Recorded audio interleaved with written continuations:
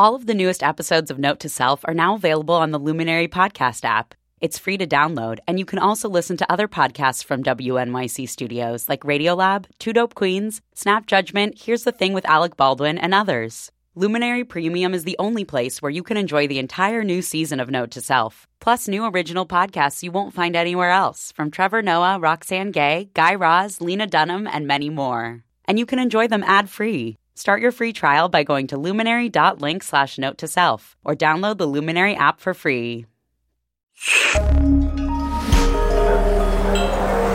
Listener supported. WNYC Studios. Larry and Sergey. Jobs and Wozniak. Mark Zuckerberg and the Winklevoss twins. Yeah, I know that's technically 3. I can't actually think of any comparable female duos. But anyway, in our scenario, it's Rachel and Leslie. My name is Leslie Walker, and what do you mean by describe myself? What do you do for a living? I'm a startup entrepreneur who has recently gotten into this racket. So my name is Rachel Ellison. It's an easy question. Rachel Ellison.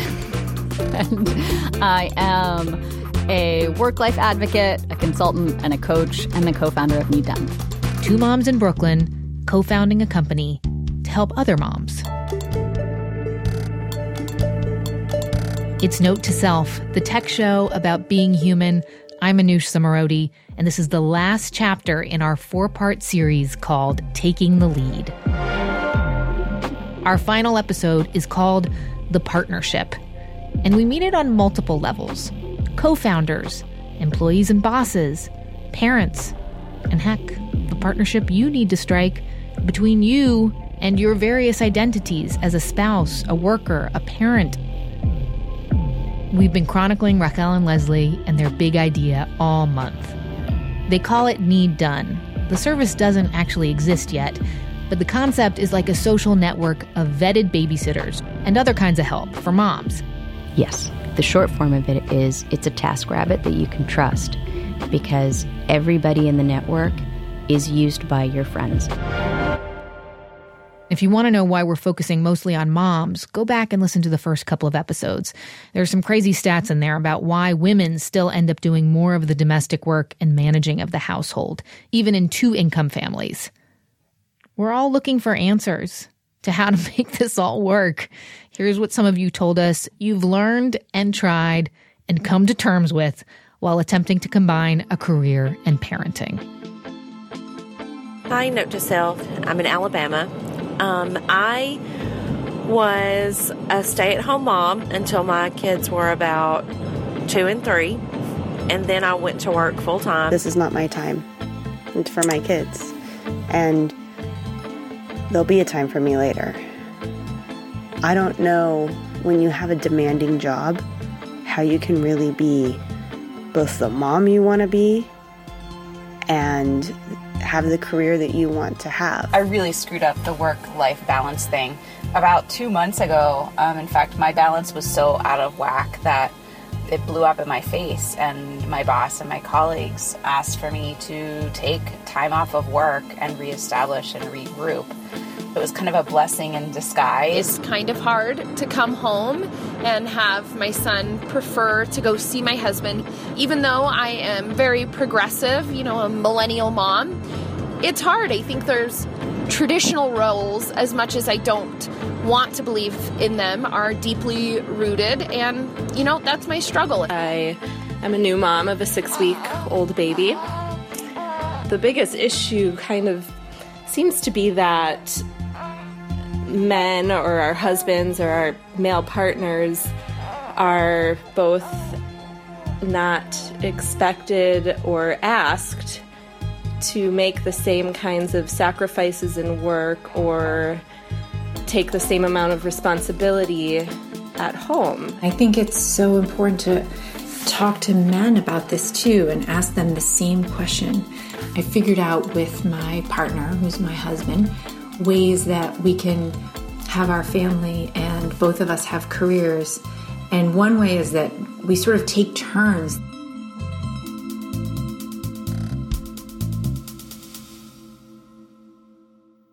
Yes, the male perspective.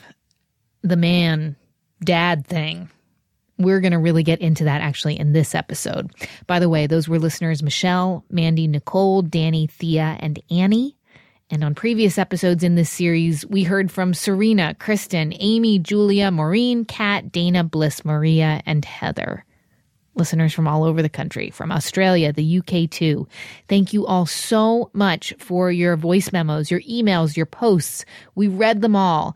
And please don't stop because I am dying to hear your reaction to this final episode. When we left our moms turned entrepreneurs, Rachel and Leslie, they had just come in 9th out of 12 at a startup competition, and they were not pleased. $9,000! There's room for 3 more zeros on that. They had decided to wow the judges with a pitch that put valuations of their company front and center, rather than the social mission behind the idea. We will break even at 7,855 users, which will yield $1.2 million. And I had pulled the judges aside to kind of re-pitch their idea for them. You access the network. Someone else steps in. You don't have to drop the ball with an important client, and you don't get penalized for being a woman with kids and a husband who also works. And a society that says, well, of course the woman will be the one that has to answer the call first. Right. And that's a good point. I think that the points that you're making are ones that did not really get presented. And I think that Before we get to how Rachel and Leslie reacted when I played them that tape of me talking to the judges, and how Rachel has decided to deal with the deep ambivalence she has over startup life, let's look at the bigger picture here. It is outrageous that America is the only country in the developed world that doesn't guarantee paid leave. Hillary Clinton, the first woman, the first mother to be a candidate for the president of the United States. That is worth taking a moment to acknowledge, whatever your politics are. Expanding family-friendly policies like paid leave would be a big win for all of us, but maybe especially for this woman. I'm Anne Marie Slaughter, and my book is Unfinished Business: Women, Men, Work, Family. Now Anne Marie is CEO of the nonprofit The New America Foundation, but in 2012, she was Hillary Clinton's advisor at the State Department. And then she wrote this piece in The Atlantic called Why Women Still Can't Have It All, about why she was giving up her dream job to go home to New Jersey to help her husband, Andy, who was acting as the primary caregiver to their 2 sons. We started out like most couples start out, I think a little bit naive. We thought we're a 2-career couple and we'll also split the parenting 50-50. Yeah, the 50-50 thing didn't quite work out. You're going to hear Andy's side of the story later in the show, too. But first, I really wanted Anne Marie's take on whether something like Need Done, a service for busy moms, could work, and whether our culture around care has changed since she wrote that article and left the State Department. I have seen change in a number of ways. One is just the attention that people are paying to the future of work more generally. I find that people are much more receptive to the idea that workplaces really do have to change. And I also find that more men are asking these questions as well as women.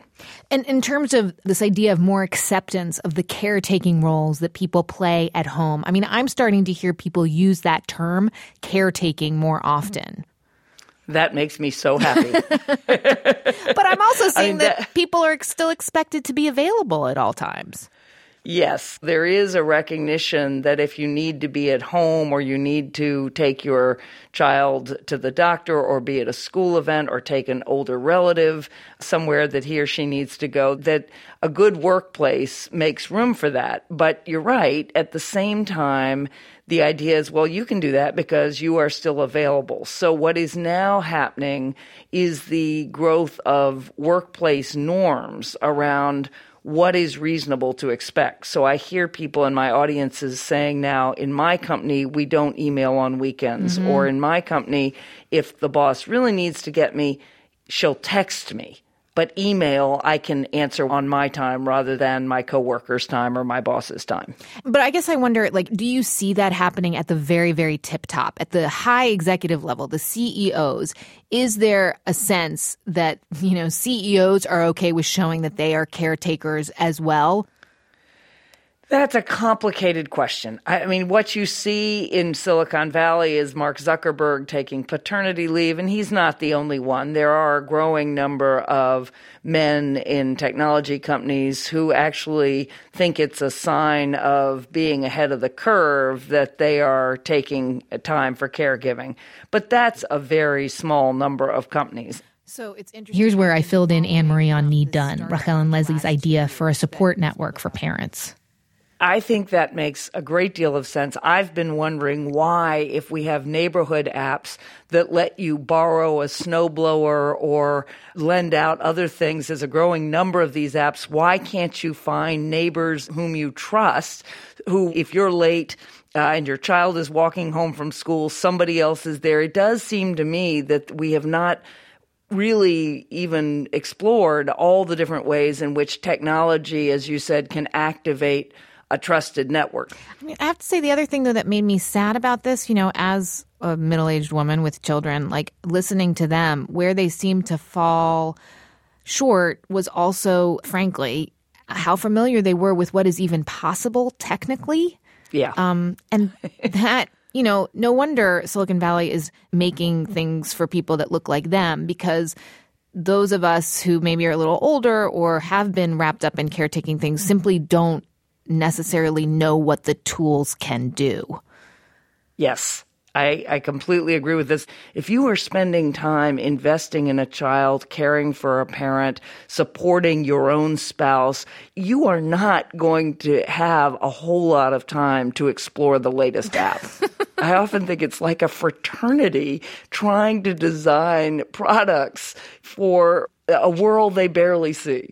So I guess I'm wondering, what does the 21st century workplace ideally look like? And could it truly be fully accepting and reflect all the different roles that we play in our lives? I mean, could companies even survive if it did look like that?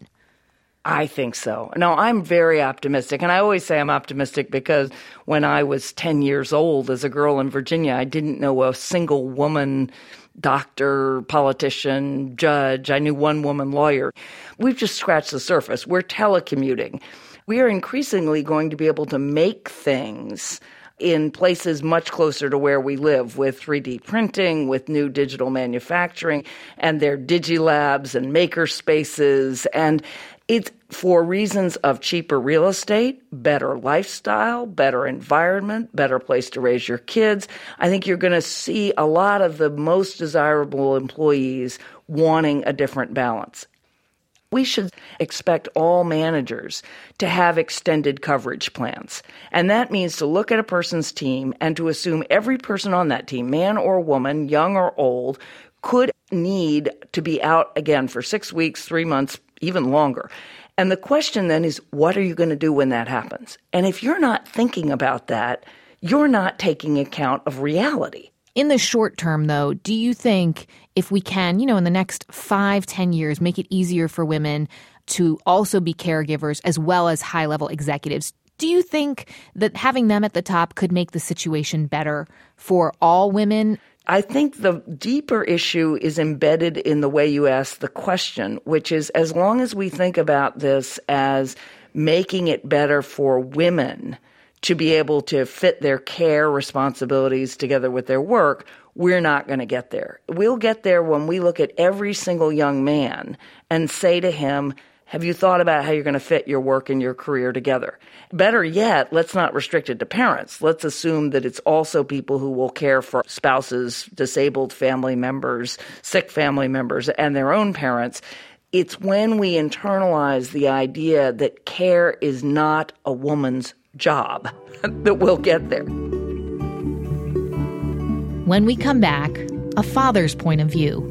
Anne-Marie Slaughter's husband, Professor Andrew Moravchik, on what being the lead parent can mean for men, professionally and personally, including some of his most difficult moments. I feel a bit guilty about this to this day, to tell you the truth. Also, the end of our story about Rachel and Leslie. We'll be right back.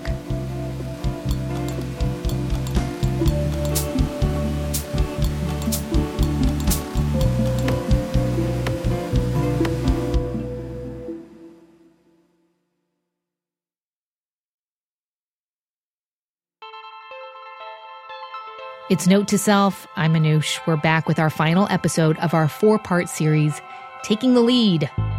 My name is Andy Moravchik. I'm a professor of political science at Princeton University, and I'm a lead dad here at home. Andy is married to Anne Marie Slaughter. He's the man behind the woman, the one keeping their personal life running. But they didn't plan it that way. We started out like most couples start out, I think, a little bit naive. We thought we're a two-career couple, and we'll also split the parenting 50-50. And it turned out that my wife took a succession of jobs that required that she be outside of the home for long periods of time and that constrained her schedule much more than mine was constrained. And more, the only way for us to manage a two-career marriage with kids was for me to become the lead dad. Did you guys sit down and use that word, lead parent? Because I feel like I don't think I was even saying that as recently as 2 or 3 years ago.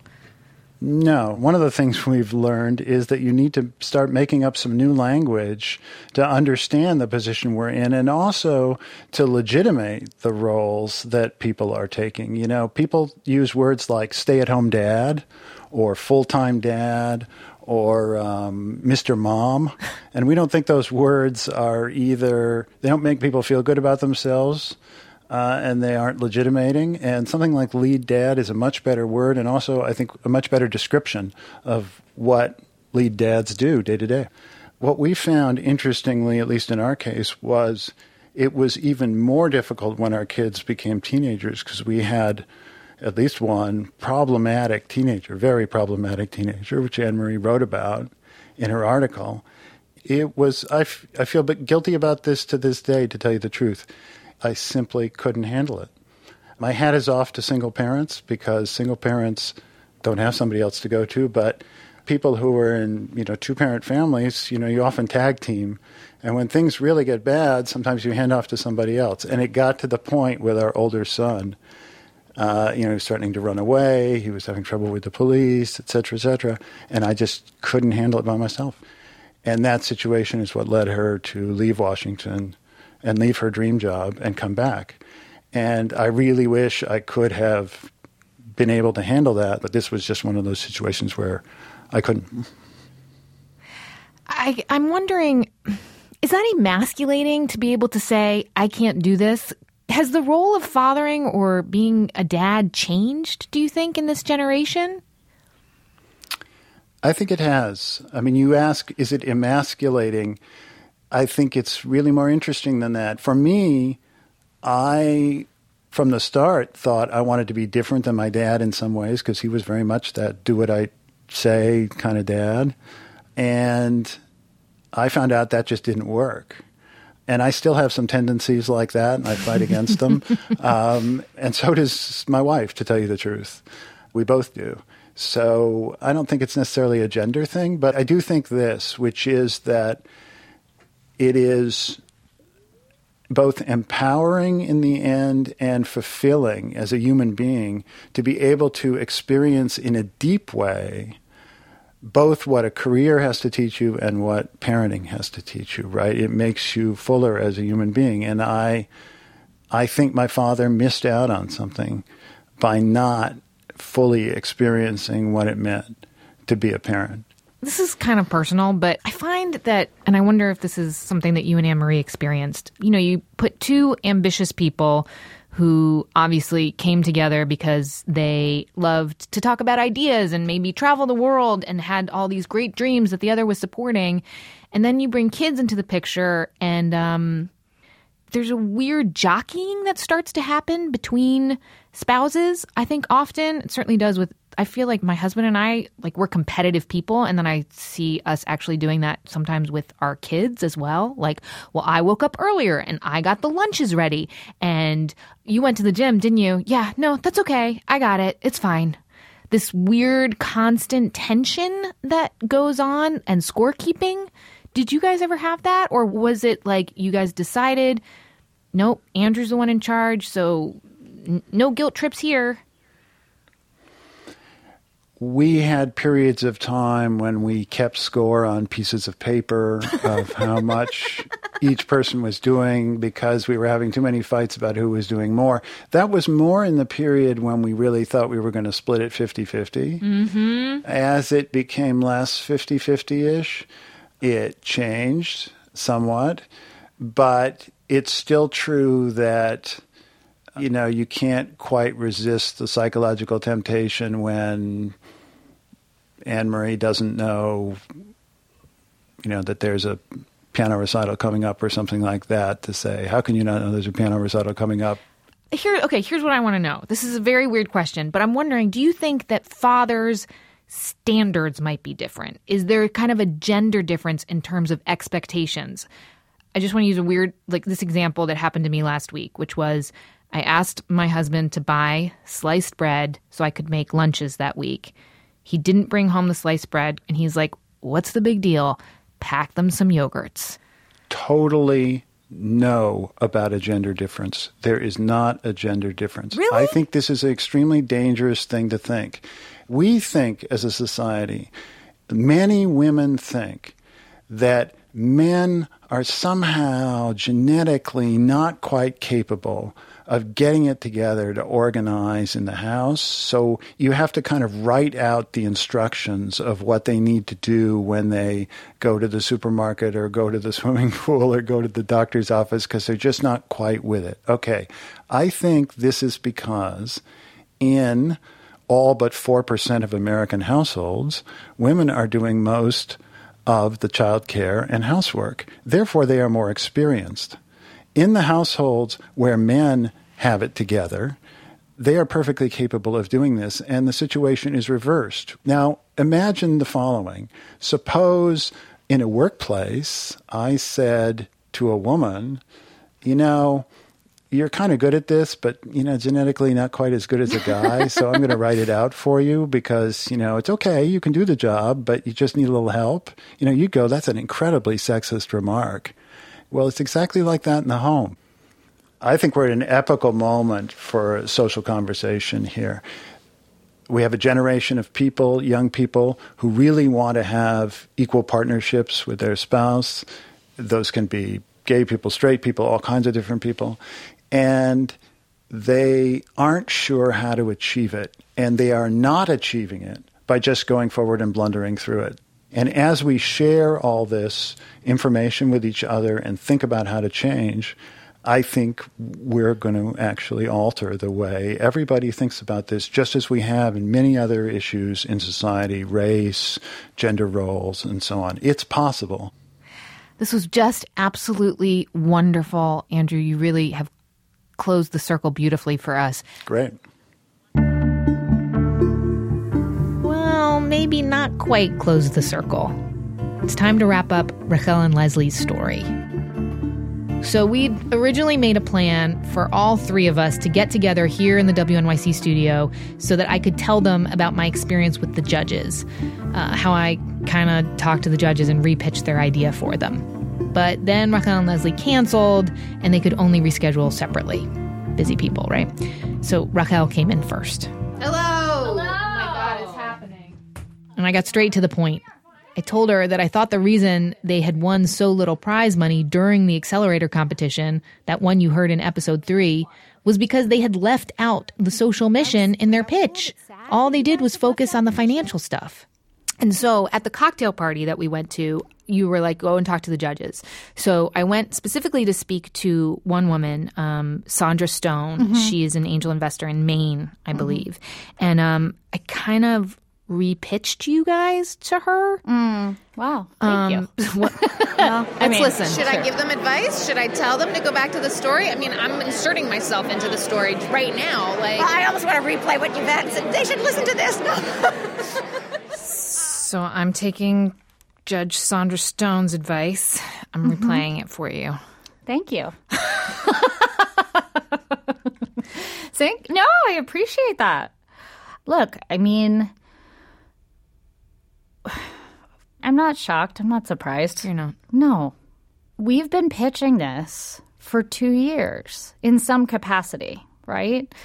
You know, I definitely speak to the social cause. It's just what I'm about, I guess. So let's talk about what your role will be then with the company. We heard throughout the last 2 years the real stretch and strain that was put on your family life by being part of a startup. It's not easy. Mm-hmm. I mean, the irony of all ironies that you're trying to create a startup that helps working moms while you, as a working mom, were struggling more than ever. Mm-hmm. And the last conversation we really heard between the two of you was Leslie saying to you, I think you need to make a choice. My role in the company is I'm moving out of the day-to-day operations of the company. It's going to be less operational and as an advisor. Is there any part of you that's like, damn, we made it really far here and I want to keep going? And I am. I mean, I am still going to be advising and I'm still going to be part of the strategic direction. And right, but that's different than what I heard you say. Like in the tape, we hear you over and over again feeling so conflicted about wanting to be 110% there with this startup and then also having, an image of yourself as a certain kind of mother. And as much as I don't want to project all women onto you, really resonated with me. Yeah. I saw a colleague of mine in the hallway. We had this big work thing last night. And I was like, I'll see you later at the work thing. And she, joking, said to me, no, you won't, because I've made different choices than you. And I was like, oh, it's a Leslie Rachel moment. Do you know what I mean? I get that idea that we could be seen as archetypes. But, the truth is nothing's black and white. And we have made different decisions. And we can still work together. And we can still respect each other. And, we can understand where the other one comes from. And I'm not saying – I think the mommy wars are largely over, right? The stay-at-home versus working mom wars. But there's still a lot of gray area, especially in the workplace. You're staying – your colleague's not going to the work. But, what does that say about her? Is she still as committed to work as you are? Yeah. And are you judging I was judging myself. I was like, oh, maybe I've made the wrong choices. Right, exactly. So let's stop doing that. I think people struggle with that in different ways at different times in their children's lives. And I happen to have a 3.5 and 6.5-year-old. Working parenthood, you're just constantly managing change. And so, it's not going to feel exactly the same. I don't want to be the same mom today that I want to be, but it's about my values and what I focus on. And there is a sort of threshold that I feel like I need to meet in order to be, in order to enjoy the experience, frankly. A day later, Leslie came in. I played her some tape of the judges too. It was great to hear. It was really good to hear just because we haven't been getting that kind of reception from the female investors. So it's amazing to basically know that that can be a motivating factor. And we heard from these judges basically saying that actually investors are getting tired of seeing app after app after app and they are looking for something different. And actually this could have been a way to set yourselves apart. I don't know if I necessarily agree that it would set us apart in necessarily the right way. One of the things that you do have to be wary of with certain group of investors is you present yourself as a woman with a cause, and all of a sudden that doesn't become a pro either. So you just have to be careful. What do you mean? Well, you've got to prove yourself twice as hard sometimes because you don't have the social – what's the word? You don't have – the beers after work. You don't have the games of squash. You don't have the weekends away. There's a lot of social stuff that you can't really participate in if you have a child or if you have a family. You've got to prove that you know your stuff almost first. At least that's what I've learned. I've had most success once people don't see my gender when they see my talent. So I've got two masters to play to. I've got to be able to speak to my personal story. But equally, we have to be able to prove that we know exactly how to make this a 10X company. It's just money still drives all the investment that happens in a space where it's becoming harder and harder to raise money. If you do have a 10X exit, what happens? I saw that I got an email from you. Your sign-off is now CEO of Need Done. Rachel says she's stepping back, taking more of a consultant role. I think right now it's right for her. She was definitely always my partner, and she continues to be my partner. But to be honest, like, for us to actually make this happen, if we don't make hard decisions like this, it's not going to. We can't do everything. Like, you can't share in every decision in order to work efficiently. In a world where people are part of this network, they're using this texting service to fill in their gaps in their lives, to get stuff off their to-do list. What does that change culturally? Well, we started off, the dream for this was basically getting parents to learn to ask for help and actually, like, not be so afraid to do it in public, in a more public way, as opposed to just keeping it as part of their private sphere, them dealing with it on their own. What we kept hearing was that it's just a lonely experience to have to struggle with all this stuff on your own, and you don't realize that everybody else is struggling. So why not create a community so that people can tap into shared resources? Is this a happy ending? Rachel and Leslie didn't get a big check. They haven't solved the parent-work problem. And their partnership certainly changed under various pressures. And they haven't got more women into those jobs at the very top. Not yet, anyway.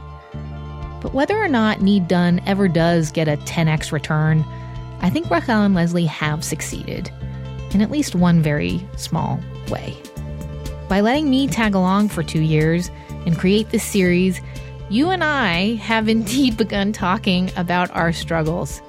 A lot of you told me that you don't hear about this stuff much, and you certainly don't get to talk about it much. Many thanks to Rachel and Leslie for opening up this conversation, and to you for listening and sharing your stories in public. Little epilogue, by the way, from Rachel. I just got an email update from her. She wants to let you know that in addition to advising Need Done, she is now senior partner at a place called the Center for Parental Leave Leadership. She'll be working as a consultant there and continuing her private coaching practice as well. And she is working full time. By the way, if you loved Andy Moravchuk as much as I did, we didn't get to put nearly enough of the great stuff that he and I talked about. So there is a bonus little something down your podcast feed this week that you can listen to. Please take a minute to subscribe to the podcast, to tell someone about our Taking the Lead series so that we can continue to have this conversation. And if you can spare 2 seconds, rate us, leave a comment on iTunes. It triggers this algorithmic thing that then gets us in front of more people. I mean, I know it's kind of silly, but it does make a difference. If you can do it, please do. And as always, if you want to tell us something, anything, record a voicemail or email us at notetoself@wnyc.org. Reach out on Facebook or Twitter. You can also find out more of what's going on in our minds and see behind the scenes here at Note to Self by signing up for our newsletter. It's weekly, but never spammy, I promise you. Find it at notetoselfradio.org as well. This series was produced by me and Jen Poyant. This episode was mixed and made beautiful by Joe Plord, Hannes Brown, and Matt Fiddler. Many thanks to Jenna Cagle, Seth Kelly, and Megan Cunane for their production support this week. Note to Self comes from WNYC Studios. I'm Manoush Zomorodi.